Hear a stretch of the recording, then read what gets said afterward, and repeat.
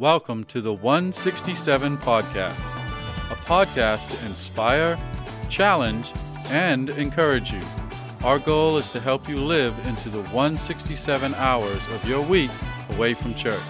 And now your host, Shannon Patterson. Well, hey, Porch community, and welcome to part 3 of a special edition we are doing called The Problem With. And so I have a problem with Josh Harrell, and I have a problem with Will Steinberg, who are here today for part of the conversation, and I really don't have a problem with you guys. Hello. Hey, y'all. How's it going? Oh. Hey. Okay, so we got a plural, hey, y'all, how's it going? I mean, because this is Will's third time, so it's like a y'all, and then the hey. So. Hey. Is that going to be your standard? Sure. Why not? Is that more of a Matthew McConaughey or more of a Fat Albert? I think for more of my personality, probably a Fat Albert. Because Matthew McConaughey's all right. Oh, that's right. See, don't even listen to me. I don't know what I'm talking about. I mean, like, he doesn't go, when you think hey, of my hey, personality, I mean, come on. Do we think of, like, the seriousness or hey? No, I don't think of that either. I think more of a Will Ferrell-ish. I could see that. Yeah. I'll take it. You got the curly hair for it, too. So, hey, welcome, guys. Glad you're here. Listener, if this is your first time in the last couple of episodes that you've tuned in, we are doing this special edition called The Problem With, and we're talking about overarching this problem with that I discovered, and then I invited these two guys into the conversation, primarily with an organization called the Council of Biblical Manhood and Womanhood. And so we've been kind of looking at some of the aspects that come out of that, different leaders, the issues of masculinity and femininity. We get into the conversation of complementarianism and egalitarianism and how that is on a spectrum for sure, and you can go really hardcore either way. And so we're talking about all these different things, and this is the third episode, third part to this, and today our primary conversation, which who knows where the Lord will take us, is the problem with either or. The problem with you got to go either or. You got to be complementarian or you got to be egalitarian. And what's the problem with that in and of itself? Which I think it seems as if in the last two parts that we've talked, the three of us have talked, we all kind of are like, yeah, I've got a problem with that because it either puts us as individuals in a certain spot or just in general it makes the conversation difficult. So we're going to go into that. But in each episode, this is what we'll be doing. And so I'm glad you guys are here. Will, thank you for being a part of this. Third time. Thanks for having me back. Yeah. So as soon as you make some friends, you could encourage them to listen to the podcast. Absolutely. So we'll be praying for that. Absolutely. So They've just got to accept how I sound like on a podcast too, because I'm still like processing like how I feel about it. He probably has more friends than me and you to combine. Well, probably. But newsflash, how you sound on the podcast is how your friends hear you. So they already, if they're your friends already, it's all good. It's all good. So the problem with either or, hey, before we jump into that, let me just say we are, like last week, we recorded in the evening during VBS and our middle school mission week when all the students were in another building having dinner. We had a little chunk of time where we could record with relative silence throughout the building. So this week it's our high school mission week, and they are out and about and working. I know both of y'all were amongst them yesterday. Will, you work at Living Bridges, one of our community ministry partners for sure, and Josh was out capturing all this stuff for media. So anything y'all want to throw in about our mission week before we get into today's topic? You know, the students are really just diving in and doing whatever's asked of them. And, you know, it takes a special kind of student to be willing to do that. Yeah. You know? And even taking because everyone wants to go on a trip somewhere, right? So they're willing to do things that they're not normally comfortable doing to get to go somewhere. Yeah. So this group is... Hey, kids, we're staying in Valdosta. Yeah. This group is at the church. Special, I think, because not only are they not going on this elaborate trip 10 hours away to do mission work so far out of their comfort zone that it makes it easier, right? Exactly, 100%. It does make it easier on those trips. But they're staying home away from home here at the church for 4 days or something like that, going to do these places to where people they know see them. Yeah. And, sometimes that it's easier to serve.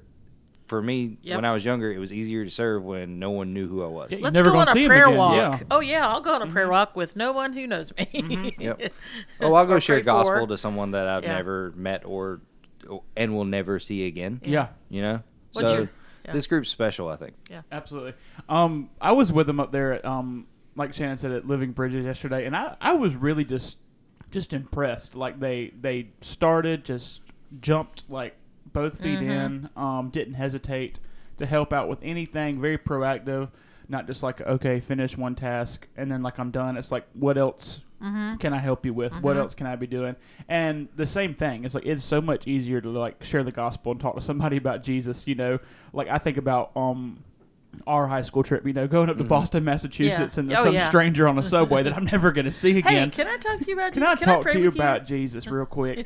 I'm from down south.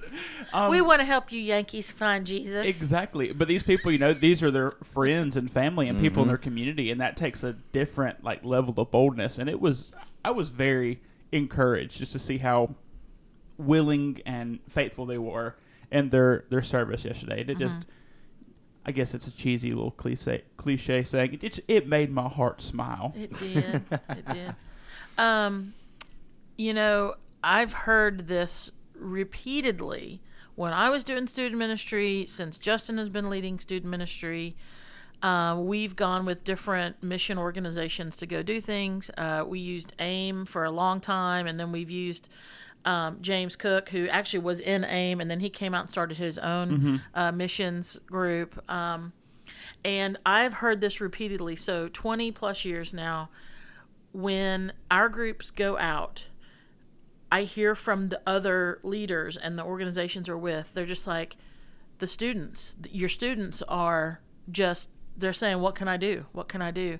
And this might sound like I'm tooting my own horn or patting my back, and I don't mean it that way, or Justin's for that matter, but I do believe there's something in the DNA of the ministry of the church that instills that in the students, so that when they go out, it's not like Justin's having to give a speech on the van right before they get out to go serve and go, listen, y'all, you better, like I'd never had to do that. I think there's something in the day-to-day. I think it's in the sermons. I think it's in the ministry, in the heart of the people, that we're going to love other people in the name of Jesus. And sometimes that's going to be shoveling dirt and sorting underwear. And all these different things. Hopefully not At the dirt same time. underwear with dirt in it, because that's We no found some fun. weird stuff in Bayou La Battery. Yeah, time. You mean when I stayed in an attic? Yeah. Y'all had us stay in an attic? Hey, that Let's was talk about that, Josh. Let's talk about that. Listen, I've done a lot of mission trips. We took, so I took a young adult group to New Orleans right after Katrina. So Katrina hit Labor Day weekend of whatever year that was, 05 maybe? Yeah, 05. Yeah, that sounds right. And so I took a group in November of young adults, and we did work, and it was a lot of hard work. I mean, we were having to wear the suits and everything. That summer, we took our high school students, back to New Orleans, and we worked with a whole bunch of other groups, and we stayed at this place. And the guys, after the first night, we all came to breakfast, and all the guys were like, oh my gosh, it was so cold in the gym last night. I was freezing. And us girls were mad. This is why I'm an egalitarian. No, I'm just kidding. Because we were in an attic space that had no airflow conduits. And one of my leaders, Sally Woods, had, she always brought like a first aid kit, whatnot.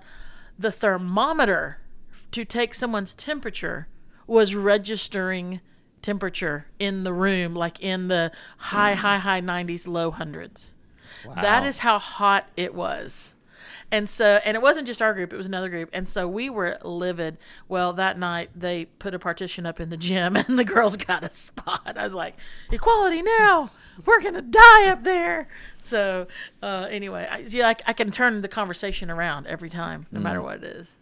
But back to the point, our students kick butt. What were you going to say, Josh? And I was going to give a shout out to whoever kind of started this culture of doing mission trips instead of like going to camp. Yeah, that Right? was my predecessor. Not that there's anything wrong with going with camp, but No, But but there's a service mentality. That's, going to serve as opposed to going somewhere to be served is a complete For sure. Yep. putting the student ministry on its head. Not so much here anymore because we have such a service mentality with our students. But it is a complete shift for a student to go from Yep. being served to serving. Yeah. That week to give up in the summer is valuable now. Yeah. Yeah. My predecessor when we were downtown was Pam Goff, and she did a phenomenal job. I mean, the Lord used her and her husband Chris. I really think to bring revival and a sense of serving and mission. And I really think whenever I tell the story of the Porch, she and Chris are part of it. Because God set a foundation with them and amongst those students who ended up being college students and young adults. And that was kind of her thing, was we're going to go serve. And so she set that up. So, yeah. Anyway. They do a jam up job. And I'm sure, for y'all to be, in leadership, it's refreshing to see that Heck yes. y'all's, or not y'all's, but our, mission statement is not just 2 lines on a T-shirt, but it's actually being done following Jesus for our community. Praise the Lord. Me and the staff talks about it all the time. We get so dog tired in weeks like VBS, mission trip, and like Jesus' life. But also, we are also just as rejuvenated by those weeks at seeing the church live out what they say they're going to do. So yeah. We're exhausted, but then when we get back around the table, we're just excited. I'm like, all right, what we're doing next? Yeah. So the problem with either or in this conversation that we've been having, I really want to hear from you guys first. I mean, I got notes and stuff, but I really want to hear y'all's take. So, Will, how about you kick it off? So, I don't know what kind of notes and stuff you put together, but when we talk about this, what are the problems with going? You got to be one or the other. I'm just going to not get on a soapbox, but I guess just like Get I'm on just it. going to talk. I'm just going to let the Spirit lead me in this There you one go. because I think I got an idea of something I want to say, but just gonna roll with it. So in this podcast we've talked about, we kind of aired it out what it means to be the complementarian or an egalitarian or respective in those groups or on that side of the spectrum. We've discussed the qualifications for church leadership and how people like us, and then even how some like prominent figures in like the theological evangelical realm interpret that, so how they define what that is. But like looking back and kind of just praying about the last 2 episodes that we've had and kind of what's I feel like been the recurring theme and like just the common denominator throughout is that we're putting this emphasis on the either or. And just to be quite frank, on secondary issues in the Bible. So, like, there are 100% things that are, primary, no questions asked, definite truths of the Bible. The gospel, period. The Trinity, salvation by faith alone, the sinlessness of Christ, his death, his resurrection, and his second coming. But with that, we have those for sure's, absolutely no ifs, ands, or buts about it. But there are also things that are like secondary and even like tertiary issues or debates when it comes to our theology. So I guess when I'm sitting here thinking is, okay, so the question now becomes, where do you draw the line? Where is that doctrinal divide that we're looking for? And I guess just to kind of sum this up, it's like, the gender of a leader in your church is not a primary deal breaker worth dying on that hill issue. And when I think about how we take that, no matter which side of that spectrum that you're going to be on, it comes with a problem. And honestly, it reminds me of kind of just like cancel culture in a way, how people are on each side of the spectrum looking at the other. And it makes me think, and it comes to me like, okay, nobody is beyond correction. Okay, now granted, we might not agree on everything. But nobody's beyond correction or guidance in something, and something, the belief or interpretation that they may have. In the moment that we stop believing that is the moment that we quench the Holy Spirit. It's the moment when we now start to portray God's grace as this like perk that's limited to those in this elitist, holier than thou like club. And I was sitting back here and thinking about this, and I heard something from someone I truly deeply respect as a Bible teacher and an ambassador just for the gospel, especially among like the unchurched and the ex-churched crowd. And I'm sure y'all have heard of her. It's Jackie Hill Perry. I honestly just love how blunt she is, and she's like, I'm not here to make you feel good about yourself. I'm here to tell you about the truth. But just kind of just paraphrase that something that she said. It was... I'm willing to bet, kind of how she was saying, she says, I'm willing to bet that probably one of the biggest reasons that us Christians are so quick to like categorize and cancel another Christian is because that the other person is actually exposing and bringing to light their own idols. So let me elaborate on that. So what I mean by that is that we will have something that is like just taking up so much real estate in our minds that everything we do, even if our intentions are great, we now can only see that through the lens of that thing.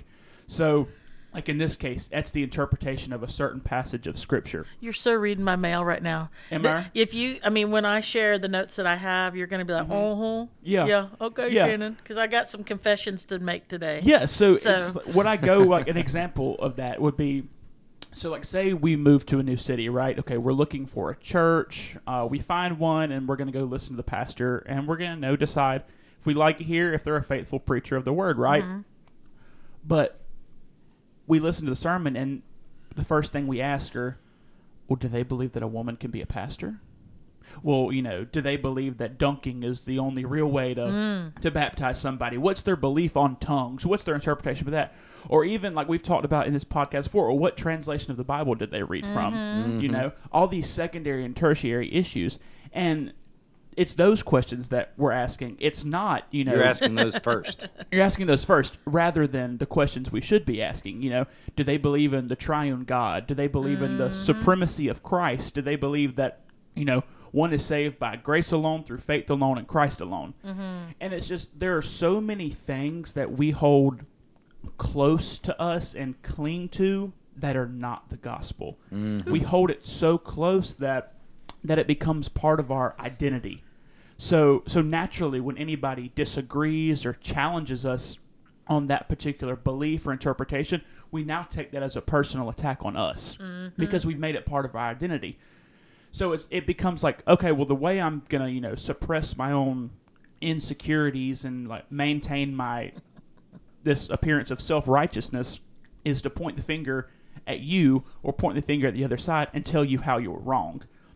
It's like, at the end of the day, we are not defined by our own knowledge or our own intelligence. We are defined by Jesus' scars. It's because of the stripes on his back that I'm forgiven. It's because of the holes in his hands that I'm eternally loved. It's because of the thorns in his head that I am a redeemed child of the almighty, sovereign, merciful, loving God. Amen.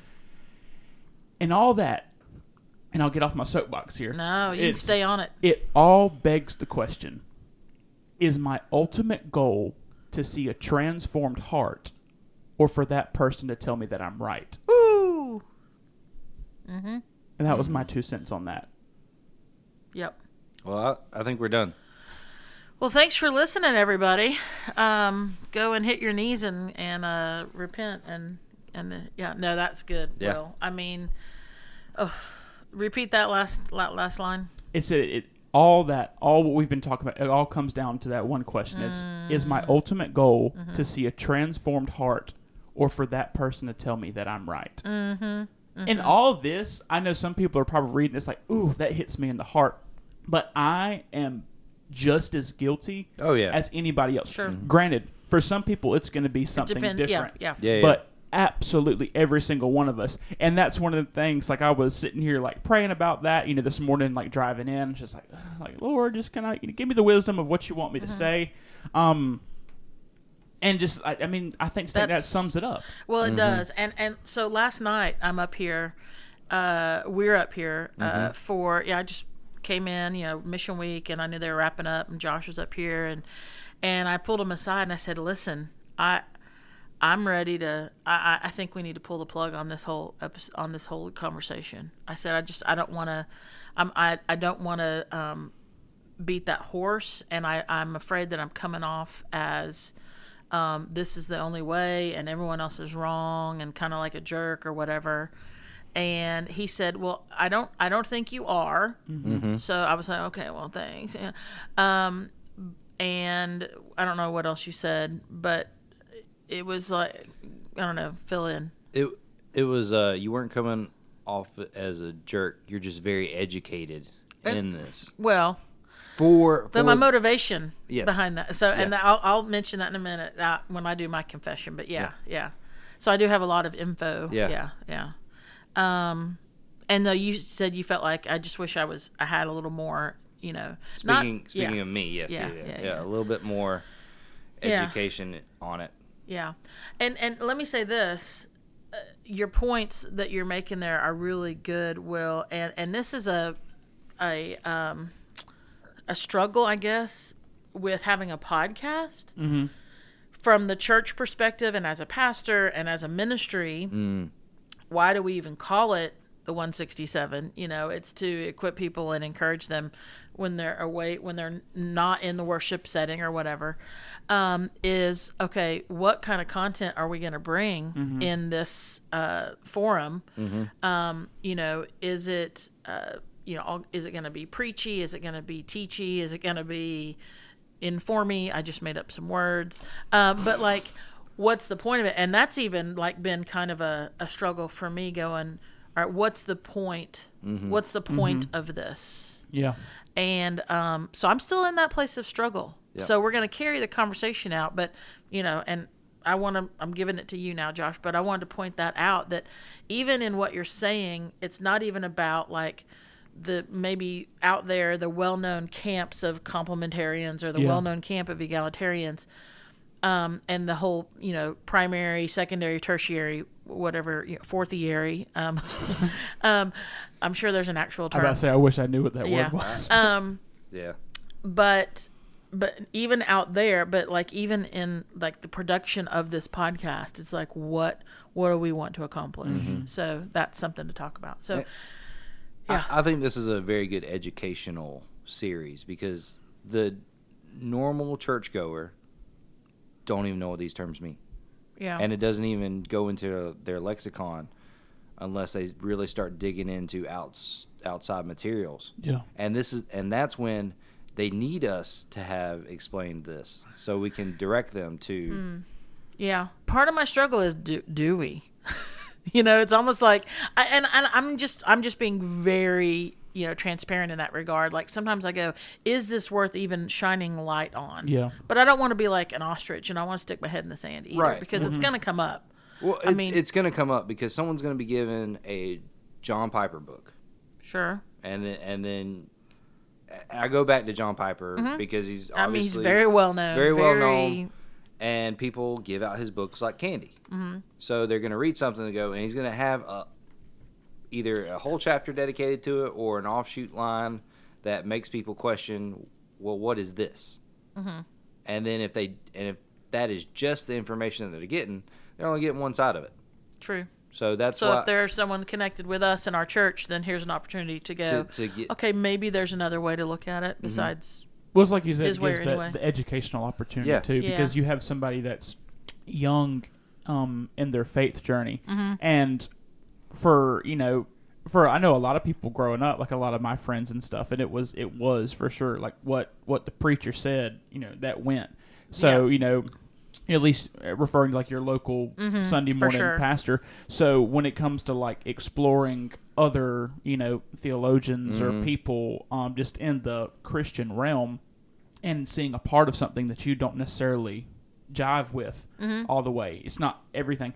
It's like I said, we've talked about in this podcast. It's giving people and informing them like, well, and we've said it multiple times, that endless search for the person that you're going to agree on every single thing with. You're never going to find it. Yeah. You will. So we don't have to if dismiss. you call on the name of Jesus. Exactly. And we don't have to just dismiss everything, because if you do that, you're going to be left with absolutely no resources that you can study from apart from the Bible, you know? Yeah. So. And it's almost like, I don't know about it if it is for you with this, Will, but it was for me, and I do see this with other guys. But about college is when they start looking into like secondary issues and like actually researching why the Methodists do something one way, why the Baptists do certain things another way, and why non-denominationalists pull from both places, and they do what they do. You know, so it's really a time of searching is when they find this stuff out. And if they don't get a well, they're hearing from someone different if they've moved away. Yep. They're not hearing from Exactly. home pastor. They're hearing a campus pastor or student leader. Yeah. Yeah, and so if they're only hearing like a one-sided take of it, you know, in any form of education or academia, a one-sided explanation is not good enough. Yeah. And let's take into account that in that 18 to 24-year-old range, there is a, there's a stepping into adulthood, but it's almost to me like it's very similar to the puberty years, the 11, 12, 13-year-old years But for your brain. Yeah, I know, Mom, Dad, you don't know what you're talking about. I'm smarter than you. And I see in the 18, 24-year-old range, in some, not across the board, this, I now know more than you because I went away to college and I was a part of this campus ministry for one semester, and I've come home for Christmas break, and now I know more than you, pastor or So-and-so. leader Yeah. or whatever. And there's that kind of mentality of, I just got some new information and I really like it, and I'm gonna run with it. And so there's It's a spiritual puberty almost. It's like a spiritual puberty. And We you just know it's coined true. that because term. It's not just limited to your faith. No. It's happening everywhere No, with your yeah. college professors. You're going to see Like a new it- perspective from every political and social emotional issue. puberty, Exactly. political puberty. All that. Someone's going, please quit saying puberty.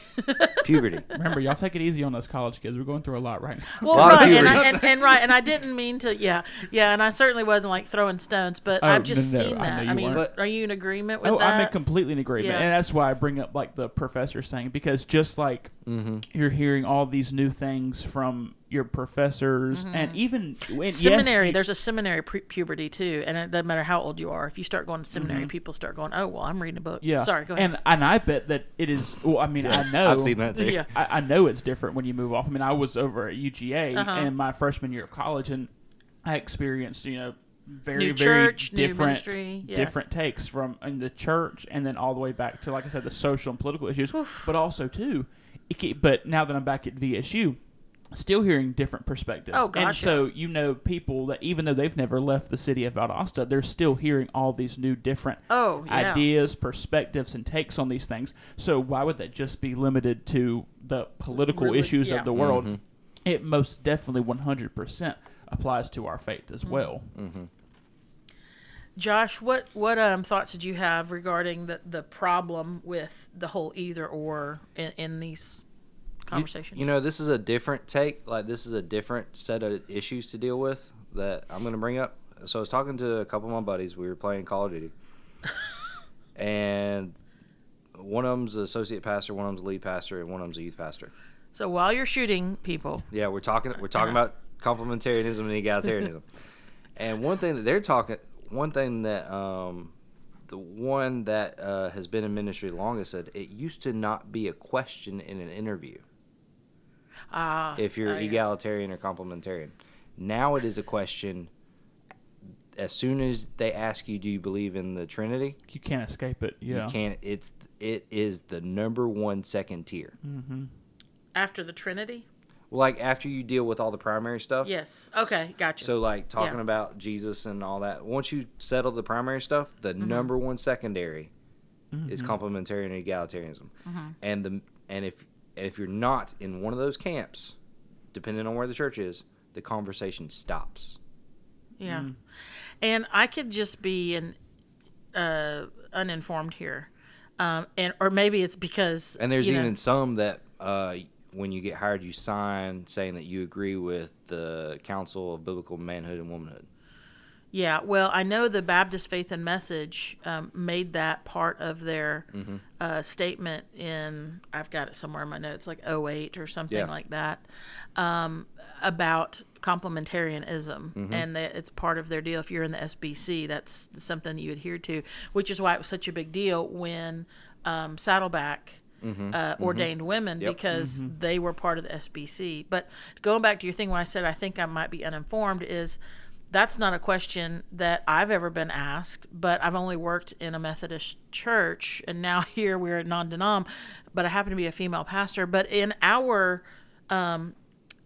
faith and practice that we have in place for us, there is language in there that it's not, there's nothing that says egalitarian, but it says that we believe that, all persons are capable, that we find that everyone, it doesn't even say men or women, it just says all persons are able to, it does say men and women, it does, to serve in any level of leadership or pastoral role in the church, period, the end, nothing about, other stuff.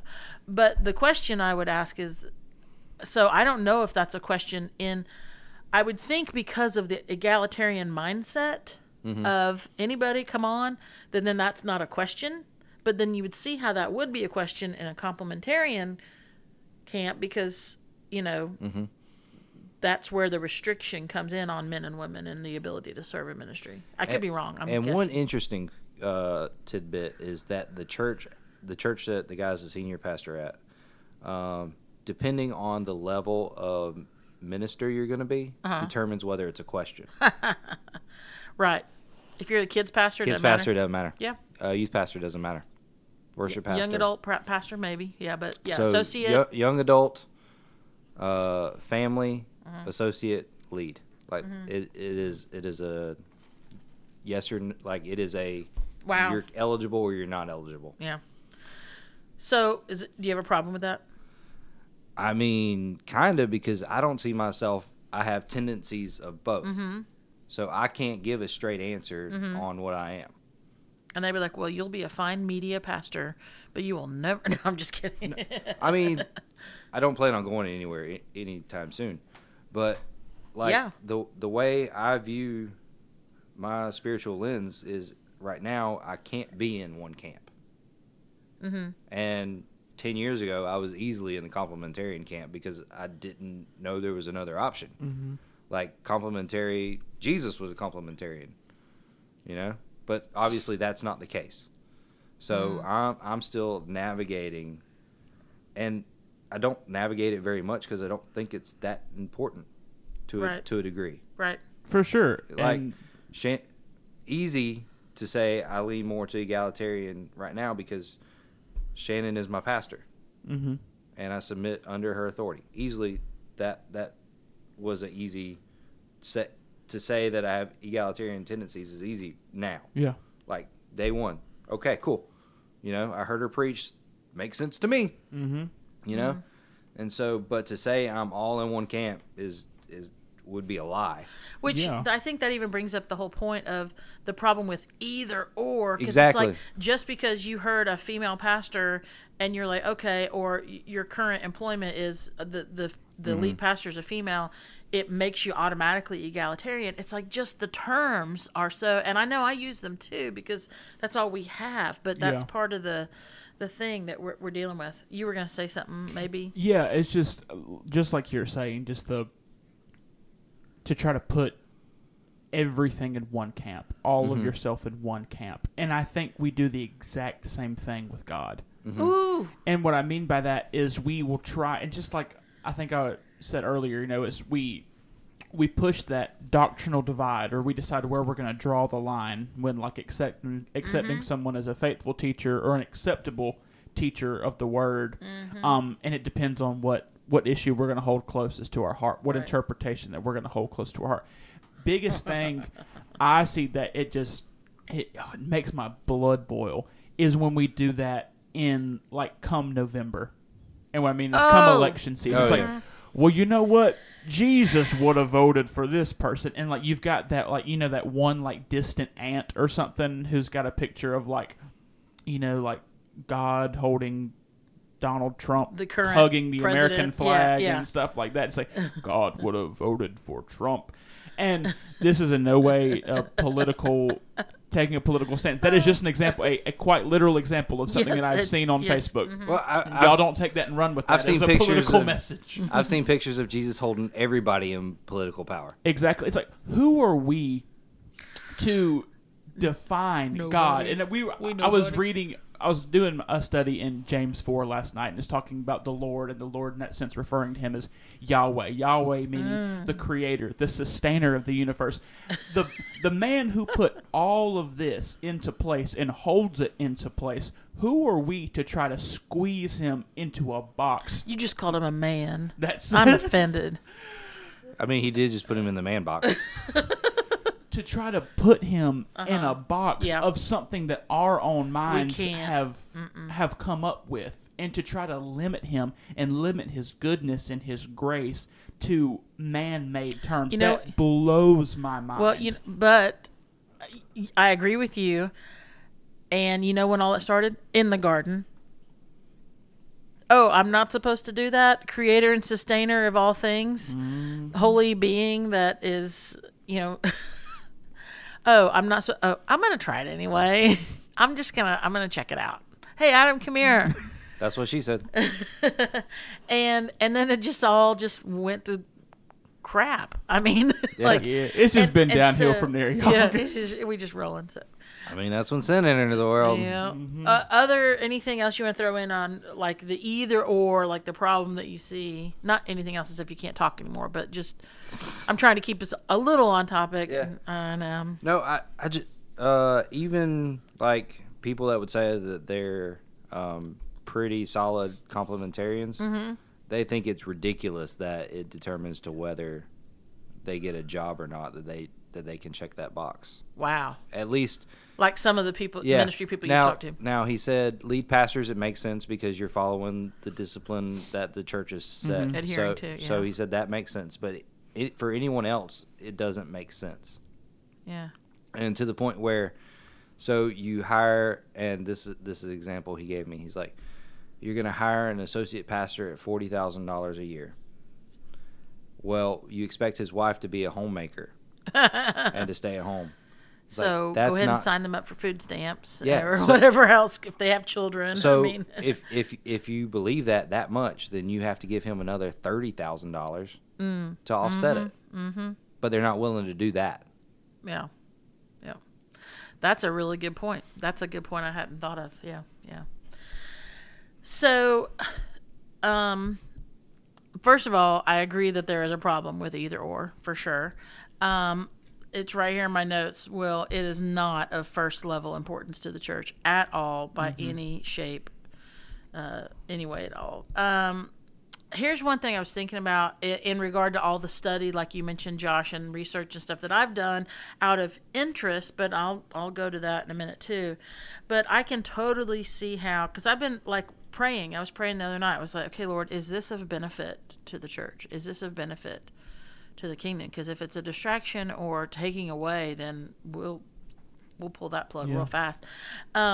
And one of the things that I came away from, I was just writing some stuff down, was that I totally see how I first wrote if, but then I know the reality is probably when someone might come to our church in particular with some scars or some hurt from an experience where they were not treated as a true co-heir with Christ, maybe more as like the second tier heir of Christ, where they were not viewed as worthy of serving God in all capacities. I can totally see how God has equipped me and given me the opportunity to help people walk through that. So I just felt like God was kind of affirming for me, like, okay, yes, you've read all this and you looked at all this and you looked at these things. Here's how it is of kingdom worth. So I was like, okay, thank you, Lord. Now, with the problem with either or, I have seen, and there's probably more, but there are two key characteristics that repeatedly show up and are quite bothersome about some of these main characters, and we've already mentioned some of them. Some are much more well known than others, like the Piper and like Wayne Grudem. I am versed on. Y'all had never heard of him, but his name's out there when you start to do the reading, But one of these two key characteristics in all the reading and research I've done, and before I'll tell you the characteristics, confession time. I confess that I am afflicted by these same two things. So there's that. And that whole deal about how what really irritates you about other people is because it's stuff that you see in your own life. Oh no. Y'all know what I'm talking about? Yes. Okay, so I'm not speaking to just nobody. So here are the two main characteristics that I've seen that just really bug me. About what? About the people that I've looked at in these conversations about complementarianism primarily. Is pride and insecurity. And so that's what I've seen. And y'all could have a different take on it, but here's the pride I see manifested in these leaders, in these church leaders, in these seminary leaders, in these Christian organization leadership. It's gross. I mean, I was trying to think of another word and I just kept thinking gross. I'm kind of baffled at the inability for them to actually see their pride. But did I mention already that this is something that is a struggle for me? So that's but I'm also perplexed and inquisitive about the obvious insecurity that they have in their own lives to go to such a degree to prove a point. And this is why I'm like, but dang it, this is my problem too. Yeah. So I see all these things, and I would even say to the point of poor exegesis. I think they're trying to make a point. I mean, that kind of insecurity, that's what I see. And then I realized that I have a massive plank in my own eye. So, I mean, because I think about, like, I'm gross with pride and insecurity. That can be such a thing for me. Like, one feeds the other. And just in a different area than these guys. I would say on the opposite side of it. Yeah. So I don't know if you're hanging. Let me just kind of read some of my notes here. Definitely one feeds the other. Sometimes I think I don't know if it's called false pride, if that's a right term, but it's like to cover up insecurity. You put on a false pride. Yeah. Compensate for it. Yeah. But so, like, I was thinking about this. So I've been doing some kind of ministry for 27 years. So pretty much like right after I became a believer, like I started doing stuff. 20. So, don't make her feel bad. Oh, I don't feel bad at all. And I would say this, and some of it might have been out of ignorance, but I never struggled with insecurity in my calling. That's big. Never. Yeah. It just didn't come up. And then the last 18 months have been really hard in that regard. Not even the first year that we launched. It's been within the last. Yep. And when I say that, I would say that, and I allowed the enemy to affect me, or as our friend Louis Giglio has written a book, I invited the enemy to sit at my table. I'm just like, here's the best chair. Come sit in it. Shameless plug. Such a great book. I have not read it. Just know the title. Great book. I've started the devotional that is the follow-up to it. Okay. At the Table with Jesus. Ooh. Okay. So good. Cannot recommend that enough. Shameless plug. Say it Sorry again. to interrupt you. Say the title Louis of the Giglio. book. Don't give the enemy a seat at your table. It's a nice. That's a long title. Black and yellow book, hardcover, the utmost quality, nice thick pages too. It's a Wildcats color. It is Wildcats color. So I had to give her my pride in that. Did you have to do like the school thing and put like a paper bag over it and like do a different design? So do they do like that? No. Oh, I mean, used to, but no. Well, you were going to say something? I don't remember. Okay, yeah. So okay. I do remember. Insecurity, yeah. Insecurity about your call or the position? I think just an overall insecurity. Okay. Yeah. Not like, oh no, am I not called? No, I've never questioned my calling. Because that was the question. Yeah. Because that was the question. Yeah. But I think they're so closely intertwined. I don't know if I would be able to take them apart. I don't know. I don't know. Sometimes I feel like I understand my call, but am I at the right place with my call? Sure. Not location, but like Yeah. right place. Yeah. You know what I mean? Yeah. So like I get not questioning the call, but then also questioning different aspects of the follow through of the call. Yeah. And I don't know, and I don't even know if I've ever questioned like, oh no, should I not be a lead pastor because of my reading of scripture? Never. I haven't ever had that thing. So I think my insecurity has really come from other people questioning my calling or wondering if they're questioning my calling. I don't know. I think that's where. So I invited the enemy to sit at my table, because I think when you know you're called and you know that God has made a way and His purpose is without a doubt evident, and then you question that. I mean, that's just like, come on, Satan, come and sit next to me, like have one of my roles or something. Like, and here's.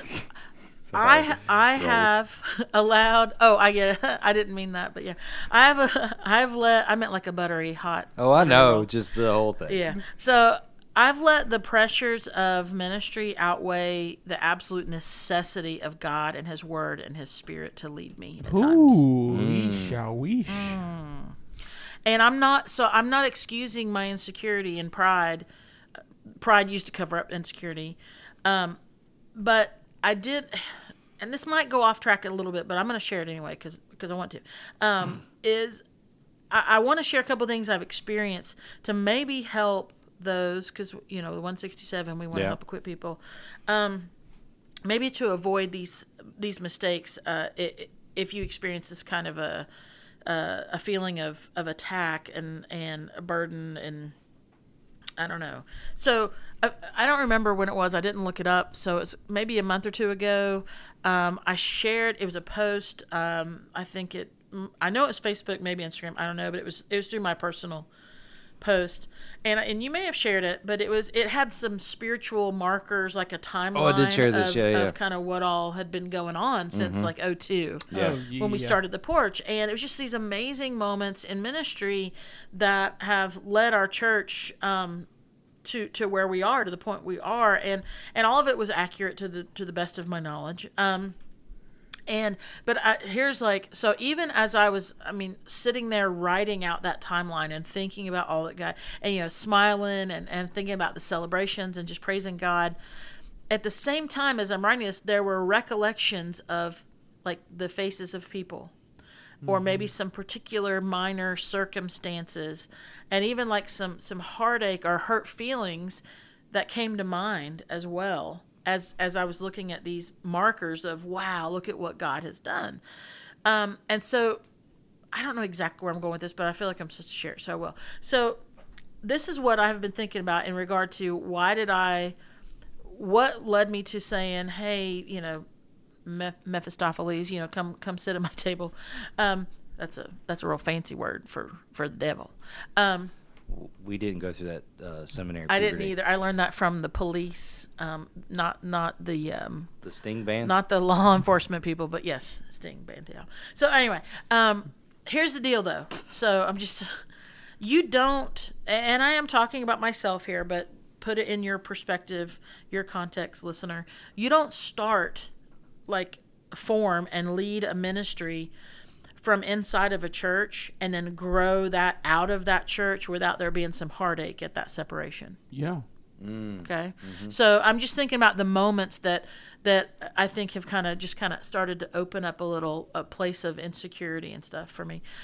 You don't spearhead or be the figurehead, if you will, of a financial campaign to raise hundreds of thousands of dollars in just a couple of months' time without some bitter feelings about the necessity of that money, which we did then. So, these are some markers that I'm kind of looking at, like the flip side, the markers of insecurity that maybe have led me to.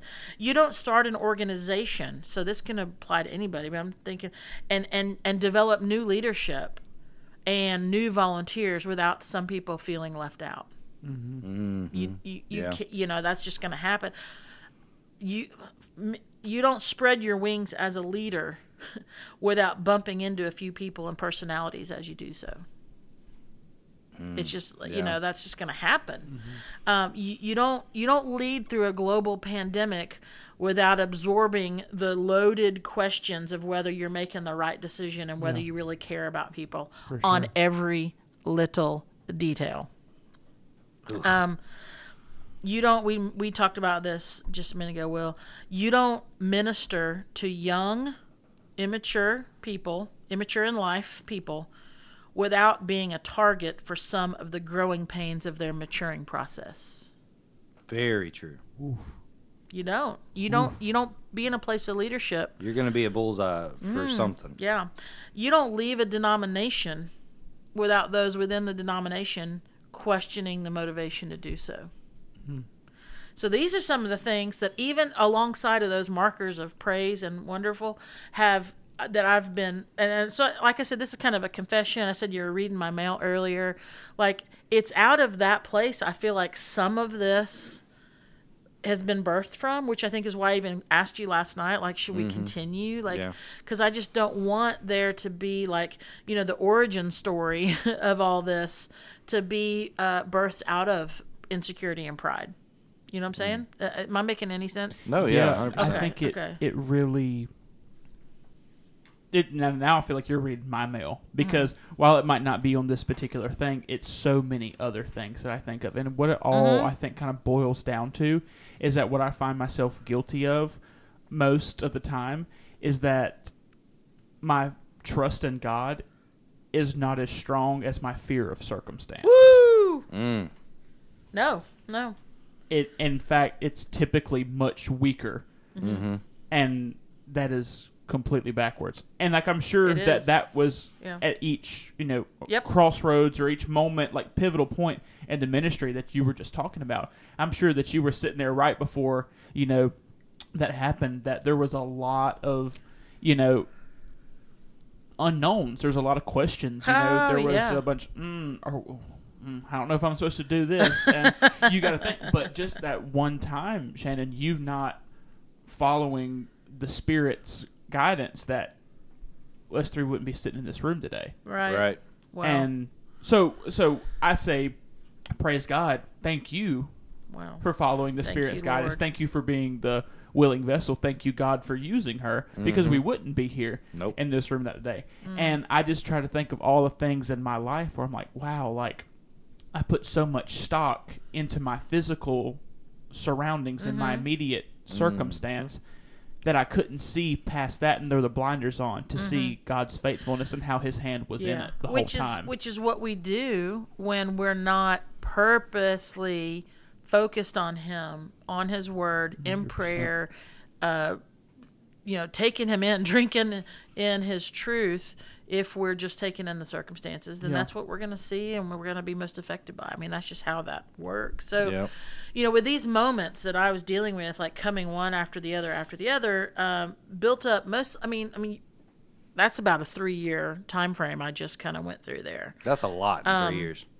And so when those blows kept coming over and over again, I say I was a prime target for attack, but I own that, that's on me. I can't be like, well, these things happen, and then the devil got me. Like, I have a responsibility, right? So, but running on fumes or bottom of the barrel, whatever all the other phrases that express like spiritual exhaustion or weakness, I would maybe say. And this is where my struggle has been, like, and it was from that place, and maybe you guys can relate that, but it was from that place of weakness that I allowed the enemy to sit at my table, and I have in my notes, and make himself a sandwich. So there was like, just come on, sit on up, and just help yourself. Help yourself. Yeah. Like you belong here. Yeah. And so it's out of that like fatigued mindset. I mean, again, the confession time, that I've done a lot of this research, that I've done a lot of this, even, go, hey, let's do a special edition of this podcast, because I've been saying for a long time, I've got notes and notes and notes and notes and pages, and I was like, I don't even know what to do with it. And so I started to break them up into segments and so we've been looking at them, and it's like, but I'll tell you that a lot of it has been on, I'm going to focus on how other people are morons, and they have it wrong, and they are so off base. What about that is Jesus? Yeah. It's not. No.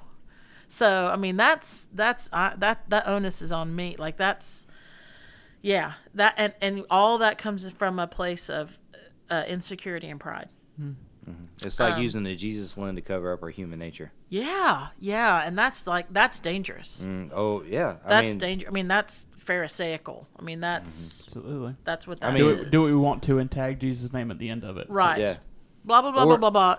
Jesus, or kind of like Or biblical. Yeah. Yeah. So I am confessing that I know I could have approached this whole complementarian, egalitarian thing with a different mindset, a slightly different mindset.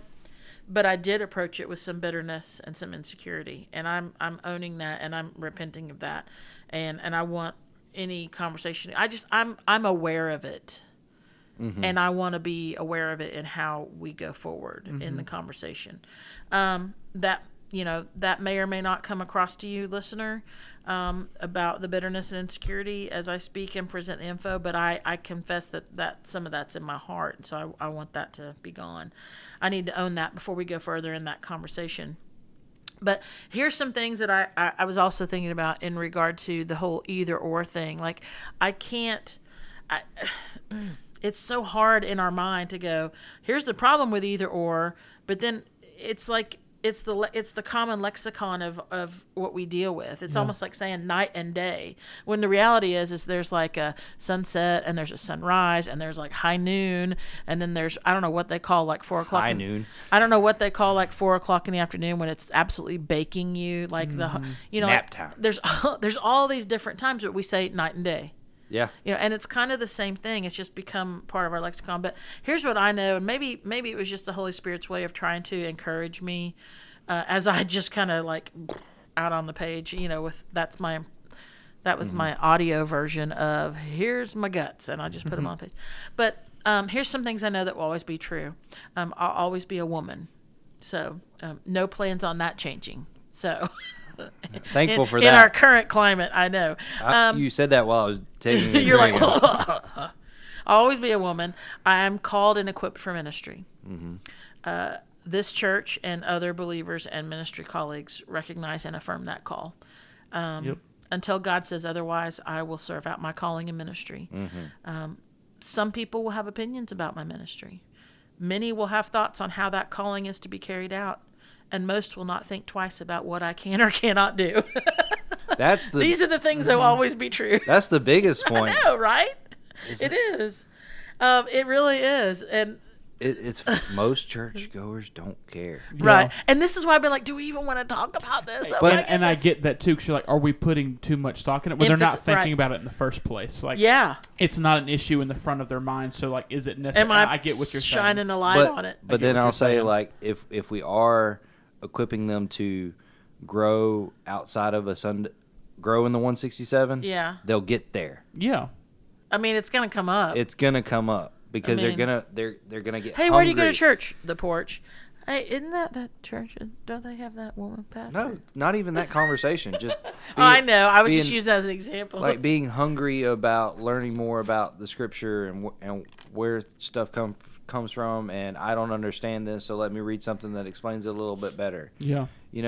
Even like digging in scripturally, like hardcore, you're still going to need outside resources to kind of help you understand it a little bit. And the second this kind of stuff will come up. So I think it's important. Yeah. Most people won't care, but eventually, if they're digging, it'll become a question. Yeah. Well, all I know is after I wrote all that stuff, I then came to Romans 7:24. Oh, what a wretched person I am. Who will rescue me from this body of death? That's so Calvinistic of you. I mean, I'm wretched. kidding. Yeah, I know. And the answer is verse 25. It's right. That's where it's at. And it's thanks be to God through Jesus Christ our Lord. Which then goes into Romans 8. And it's like, therefore. Yep. There's no condemnation for those who are in Christ Jesus. So that was just like a little confession time, kind of a insight into where I've been, and just kind of, with these either or comments or opinions that come up, there's with the topic of like male headship and complementarianism or egalitarianism and mutual submission, all those things. There's a couple things that I found like kind of specific in those areas that I'm like, man, that just bugs me. So one is the whole the commentary, I guess you will, about, well, men are in authority because women are the weaker vessel. And like, that's obvious. It's like, you're stronger than me, Will, so therefore, or whatever that is. And so I think about, my husband, Drew, and I'm like, Drew's physical strength. You can kick his butt? No, absolutely not. It's not an indicator to him that he is the authority over me just because he is physically stronger than me. Let me ask you this, Will. As a man, has that ever even crossed your mind? What's that? I'm stronger than a woman, so I'm in charge. No. Me Which, either. like I said, I think we talked about that in one episode too. I think a lot of that has to do with because my faith being formed so heavily by women. The women, and the women role models I had in my life that showed me what it looked like to live out and love like Jesus. You didn't have like church examples of female leadership. I mean, my dad was a truck driver, so my mom was always the one that took me to the church, and then my grandmother was a Sunday school teacher. Oh, that's right. Yeah, I remember saying that. Women would I had a male lead pastor, but I can. It would take two hands to count the women that had impact on my faith walk. So, question: am I off base by presenting that argument that some say because I'm physically stronger, I'm in authority? I don't know how relevant that is in 2022. That women are a weaker vessel. Okay. Yeah. I don't know how relevant that is. Okay, well that's good because that's one of those ones that has maybe that's one from earlier in my days that just kind of was there like as a child kind of thing, because that was definitely like, even growing up in a complementarian church, I've never been taught that women were a weaker vessel. Yeah. They just do different things. Yeah.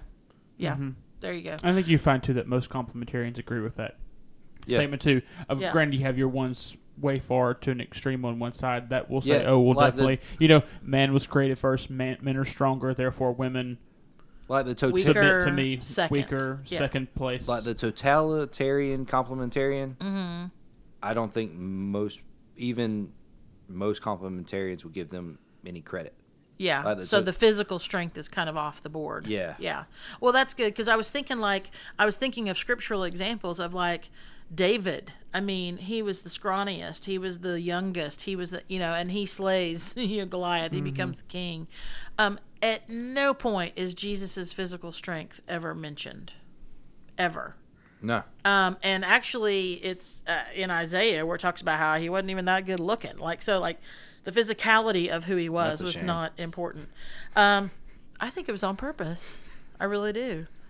Paul was afflicted physically. So anyway, that's just my thoughts was in regard to like the physical strength of men in that regard. And let me go a little bit further here, because I have read and heard the argument that it's not just the physical strength, but it would be considered the emotional strength in regard to women being emotional and therefore more emotional than men and therefore weaker.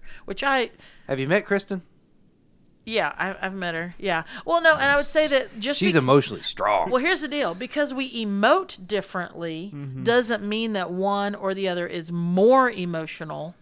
It just means we might emote differently. Like kind of your like emotion might be quiet and withdrawn, where Kara's might be like, "No, we're gonna deal with this right now," kind of thing. Like I would say that kind of. I'm curious to see what is culturally infused in that. You can't. How do you? Yeah, because that sounds like a machismo like film kind of thing, right? Like men bottle everything up. And women cry. Men are from Mars, women are from Venus. Yeah. But here's the thing. I think that society in many ways has had a huge influence in the complementarian and egalitarian conversation. Right. And I don't think so much of it is as biblical as they want it to be. I think the social realm has had a huge impact in this. And that's one thought I had when I got up last week, is that I think it's more about the stuff that is being imposed in these mindsets is more culturally based than it is biblical based, no matter what you call it. And that is the issue, is that we're being fed cultural ideals as opposed to biblical ideals. Yeah. Because, I mean, it's clear as day the first person that got to share the gospel was a woman. Right? Like that there's no question that's exactly what happened. Right. I mean, but scrawny even David fought the really big guy. Yeah. You know? But here's the thing, and this is where I guess maybe some egalitarians would not like me saying this if they're like, hang on, you're cheating on us. But, like, I don't know. Am I going to regret saying this? I don't think I will. I don't know how crucial it is that we have it recorded that Jesus first appeared to a woman, to the overall text. I don't know if that makes such a big difference. And some women probably like, oh no. But I mean, when you think about it, Jesus rose. Does it matter who he appeared to first? Like, no, it's about, if we're talking primary, it's about the fact that he rose. Primary doesn't matter, but if we're debating a secondary issue, it did matter to me. Yeah, okay. Well, that's really good, because to me, like, that was never a... Yeah, I don't know. Like, I'm not going, I got to put it all on the fact that I think it's wonderful. I'm glad that it was recorded, especially when you look at the cultures of the time that were so male-centric. The fact that they actually wrote that and put it in there, that's wonderful. But it doesn't change anything about the message of Jesus. Well, when you're told, like, a male is the only one that's allowed to preach the gospel, and then you go, oh, the first person to actually get to preach the gospel was a woman? Yeah. And you go, oh, something's not right. Yeah. So it did matter to me. Yeah, well, that's important. It didn't change the divinity of Christ or the fact that he rose. That didn't change. Yeah. But a issue that, sometimes comes up and sometimes I struggle with it, it just kind of put that to bed. Yeah.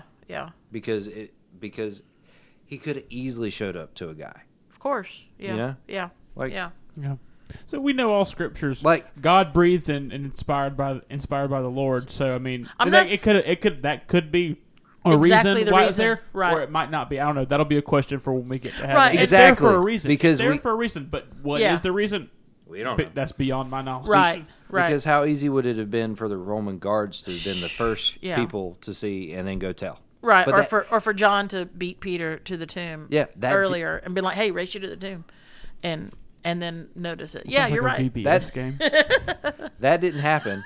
And, I think there are some things that Jesus doesn't care about, and I don't think that was one of them. Yeah. Mm-hmm. And I agree. Like, I'm not saying that it doesn't matter that it's written in the Bible, important, but in the big scheme of things. Something that's come up before, Josh, that I think I totally get.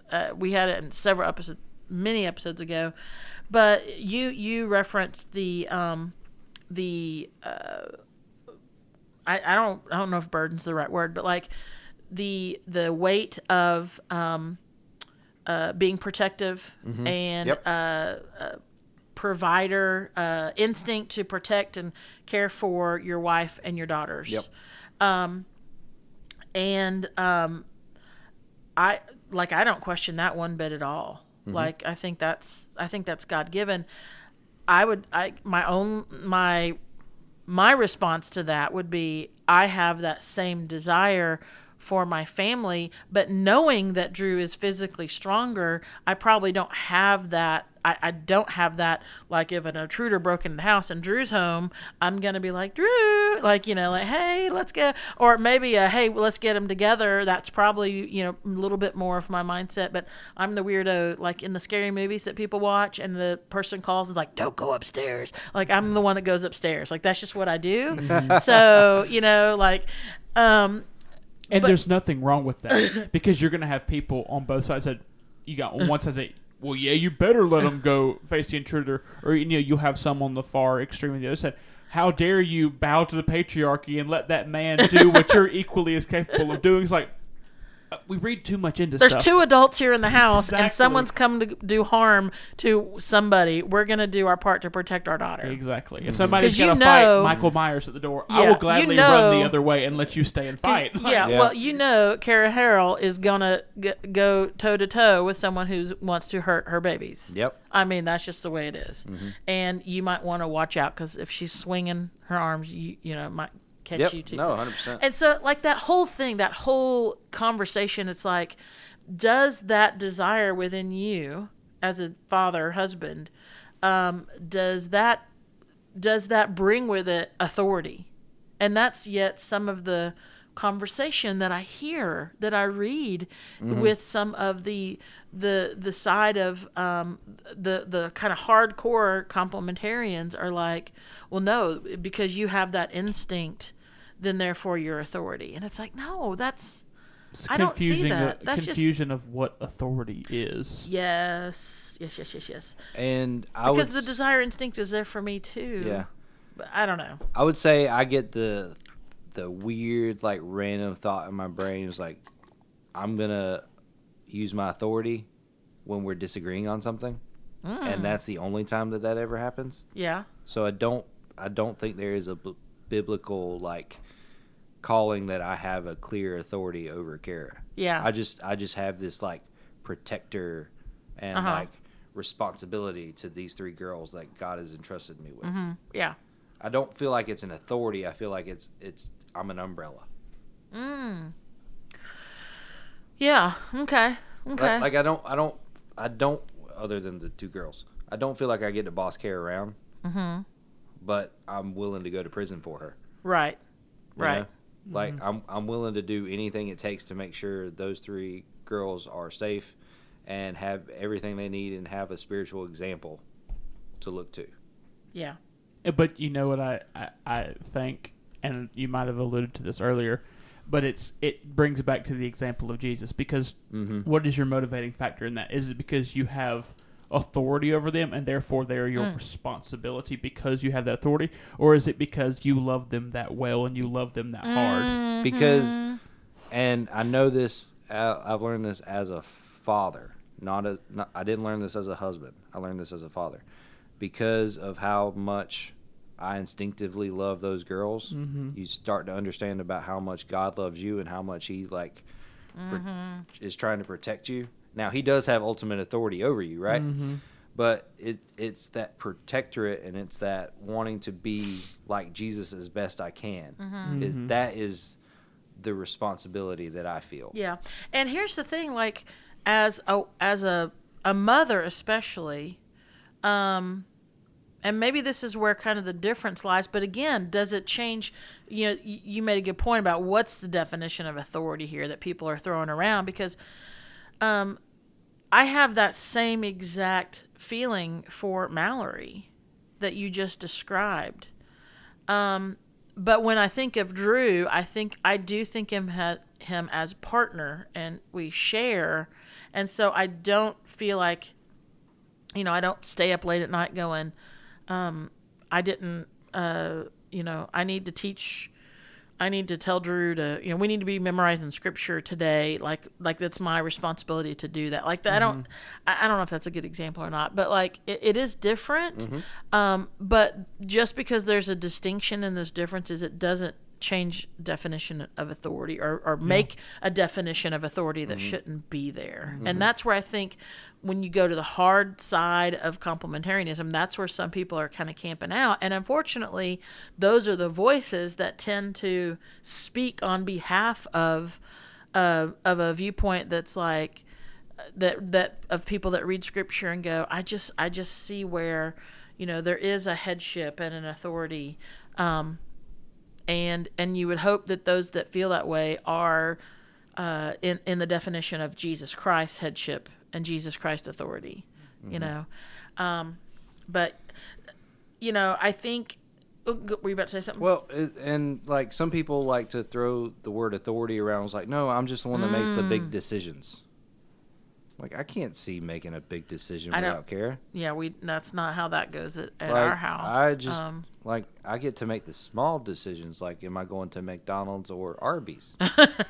Like, that's the decisions I make, and I don't call Kara about. It's not, hey, See, we're Drew totally moving. submits to my authority when it comes to if he's picking up dinner for all of us. So Well, no, I was just no, talking you meant about for myself. you. I know. But I mean, like, I don't see where there can be an authority over the other spouse and it be the way God designed it.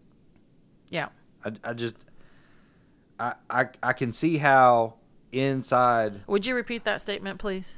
I don't see how, if it's the way God designed it, how there can be authority over another spouse. Another human being that's of like.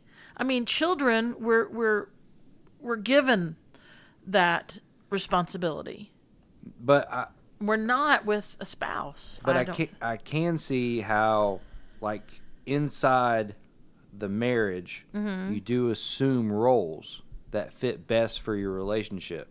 And then when it is it based on your gender or is it based on the personality? It's and based the on people? the gifts that God has given each of them. I like that. I'll accept that. And because of that, of what God has given each of them, you lean into when that gift needs to be prominent, you lean into that other spouse. Mm-hmm.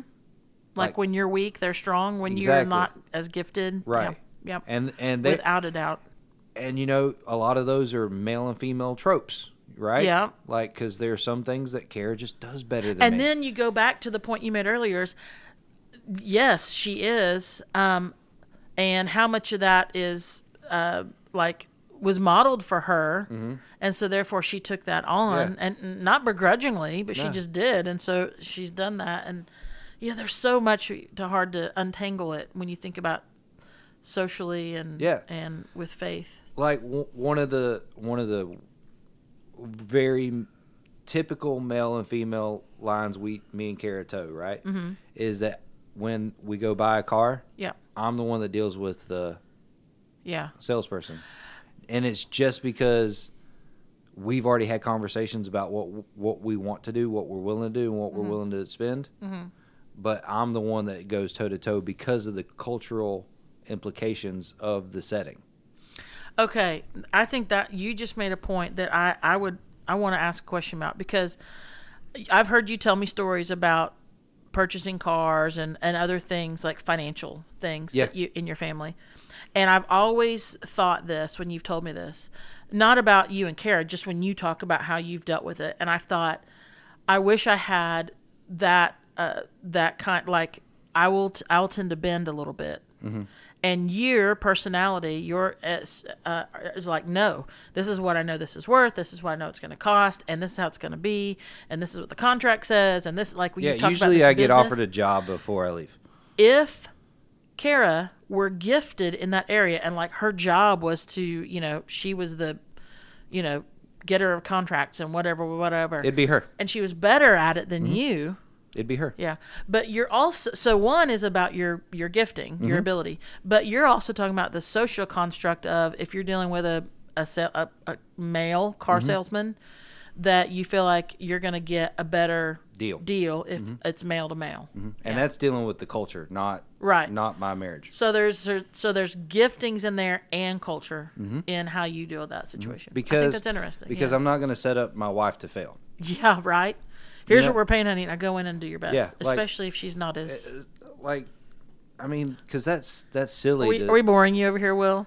Getting advice for when I need to go buy a car. He's like, I'm taking Josh with me. This is my life partner, Josh. I'm here to buy a car.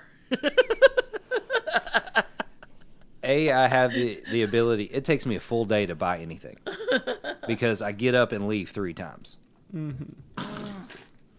See, that just makes me sweat a little bit. Like, I'm such a middle child when it comes to those I walk things. in and go, you've already eaten lunch, right? I just want to crawl out when I'm like, oh my gosh. But because it is something that I am good at, that I wouldn't send my wife to do it. But also I know she isn't great at it. Right. Yeah. Why would I do that? Sure. Yeah. And then there's like, Kara is one of the smartest medical brains that I know. Like, why would I even step in the waters of trying to decide Yeah. what Is best for what's best for the girls from a medical level? I don't know.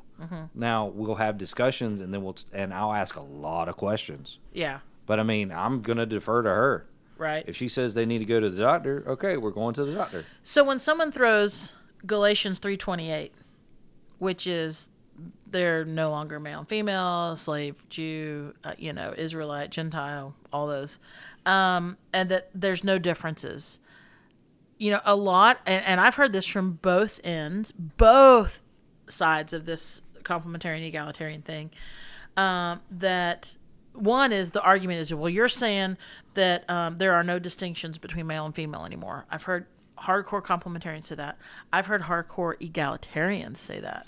Now, and you read a quote last week about the essence. It was a Piper quote. That beginning quote of there's an essence to masculinity and an essence to femininity, and we all were like, agree with that. Totally agree with that.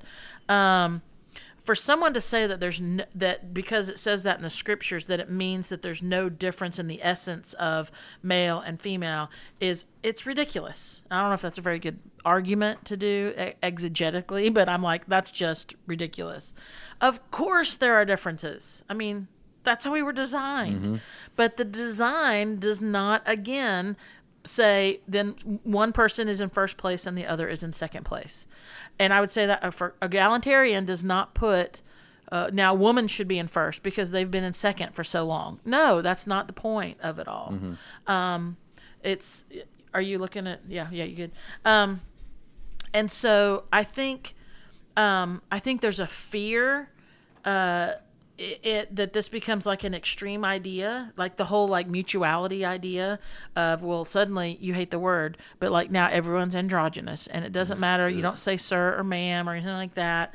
And people are concerned about like a slippery slope. They're concerned of a slippery slope. And, I have a difficult time with the opinion that some who might say that a more mutual interpretation of scripture, or even a society that adheres to mutuality, that's what leads to extremes like the abortion rights stuff we're dealing with right now, or the gender reassignment, deal that's going on. It really bugs me when people say, now if they just hadn't have been talking about mutual, if men had been in authority all along, that this would not be a problem. And that is an argument I've heard. Well, the real argument is they're not dealing with the primary. No, they're not. They're too wrapped up in the secondary. Yeah. So now you got something?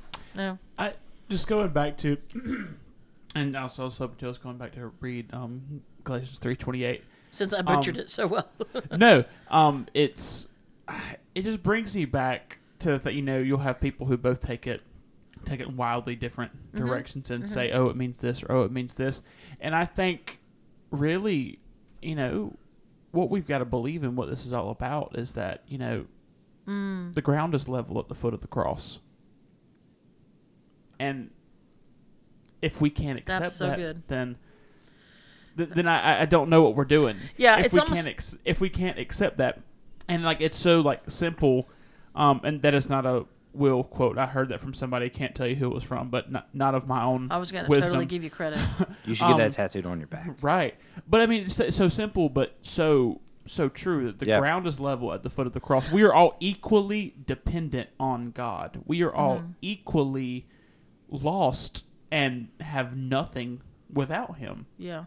So, I guess we were talking about that earlier. It just amazes me of the things that we choose to decide what constitutes us like holier than the other, or like in a better position than the other, as something as simple and as non-essential as like whether that be the gender of your pastor, or like we talked about it in the last episode or first one, I'm not sure, but the translation of the Bible that you use, and these just non-essentials that we are putting so much stock in. And I don't know. And I guess if I had just to put all of my thoughts in one thing, and ironically it's the Bible I'm reading out of, the Charles Stanley Study Bible, and like his probably like the quote that his ministry is built on. And when I think of when Shannon, when you're saying of all, the obstacles that you've had to face, and I'm sure the criticism that you've received with that too, Josh, I'm sure you've had your share of those. Just comes to the territory of ministry yeah. and stuff. But the quote that I think he just builds his entire ministry on, that he's done for years and years and years, and it's just obey God and leave all the consequences to Him. Ooh, yes. And just, Yep. opinion of man, perception. Our pride. Who cares? Obey God and just leave all the consequences to Him. Mm-hmm. I think Will doesn't want to come back for any more episodes, so he's like, let's just put this. I'm going to drop all my pipe bombs right now. I'm done. I'm so done with this. I've got other things to do. I think something that came up actually pre-recording of this podcast we were talking was something that's really important when you even talk about complementarian, egalitarian, is the distinction between Christian complementarianism and just complementarianism in general, which that might not be used outside of the Christian world, but egalitarian is definitely used a lot outside of the Christian realm. I think it was kind of taken and put into Christianity, where, as most people would, the term complementarianism was built within the church. Mm-hmm. But you could just say patriarchy or anything like that. Yeah. Right. Yeah. So the difference between what's going on in culture and what's going on in the church, and they definitely overlap. And sometimes the culture has culture has way too much influence on the church. The church does not have enough influence on culture, that's for sure. I think as we kind of wind this down,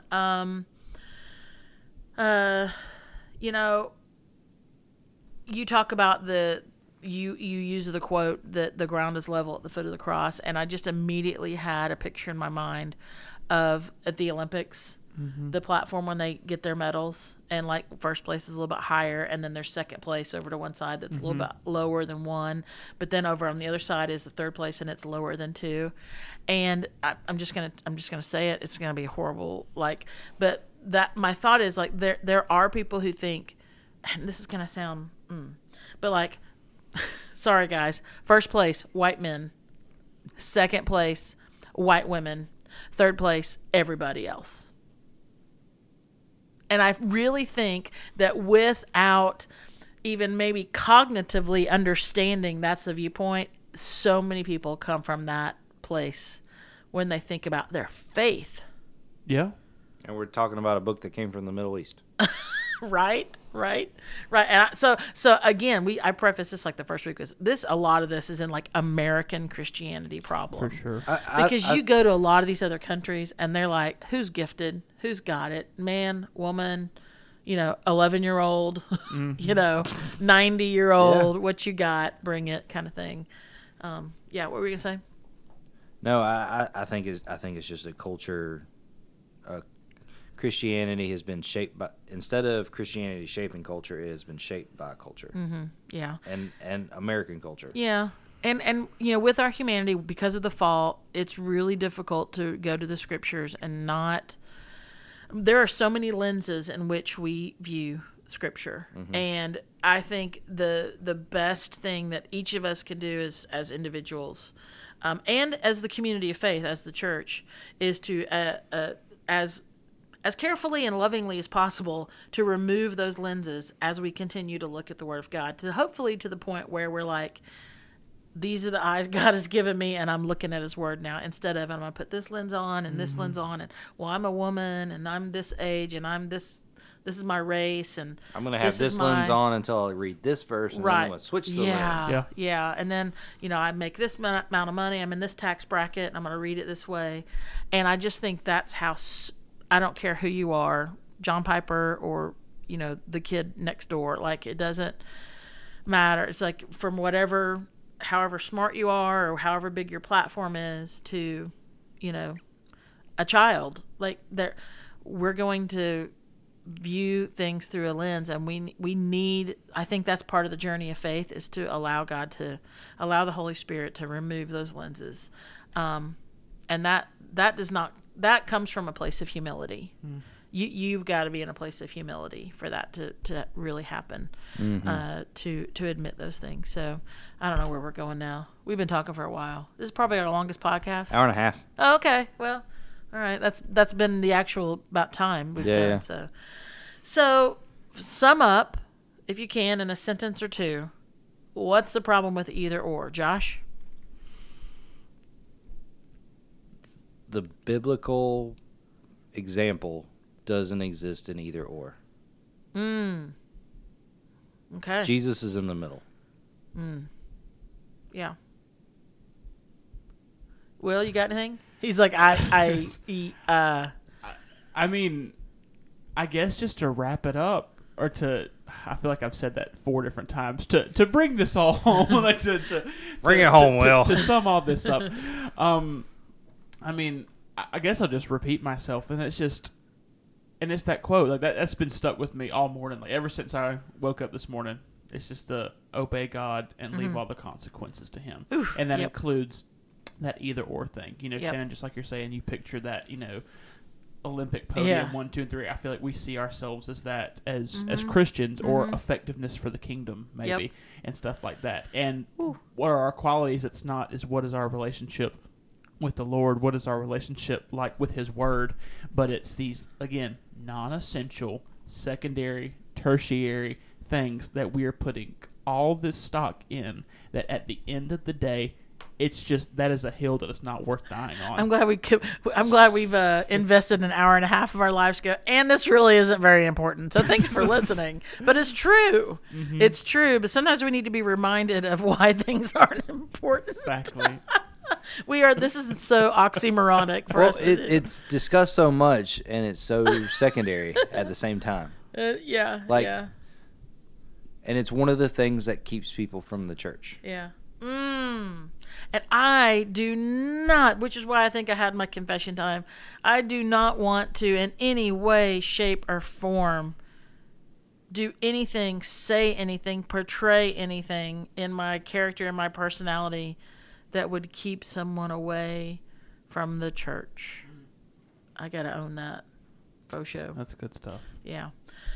So, listener, if you hung in there with us for this 90 or so minutes. You might need to put at the beginning of this episode, thank you. please do not operate heavy machinery while listening to this podcast. We're not put you to sleep. Hopefully you had lunch already. So who knows if we'll have a part 4 to this conversation? I don't know.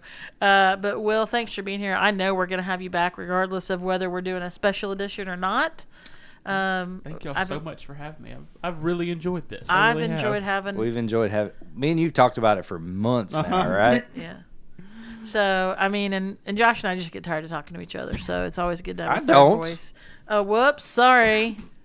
I told you it's confession time. Too late. Hey, listener, thanks for hanging with us. We love you guys. I hope that today was of some amount of benefit to you in your walk with Jesus. Obey God. Read His Word. Walk it out. In the name of Jesus, we pray. Amen. Amen. See you, Porch community. See you. Bye. Bye. Bye now. You've been listening to the 167 podcast. Join us next time for more insights to inspire, challenge, and encourage to help you live into the remaining 167 hours of your week.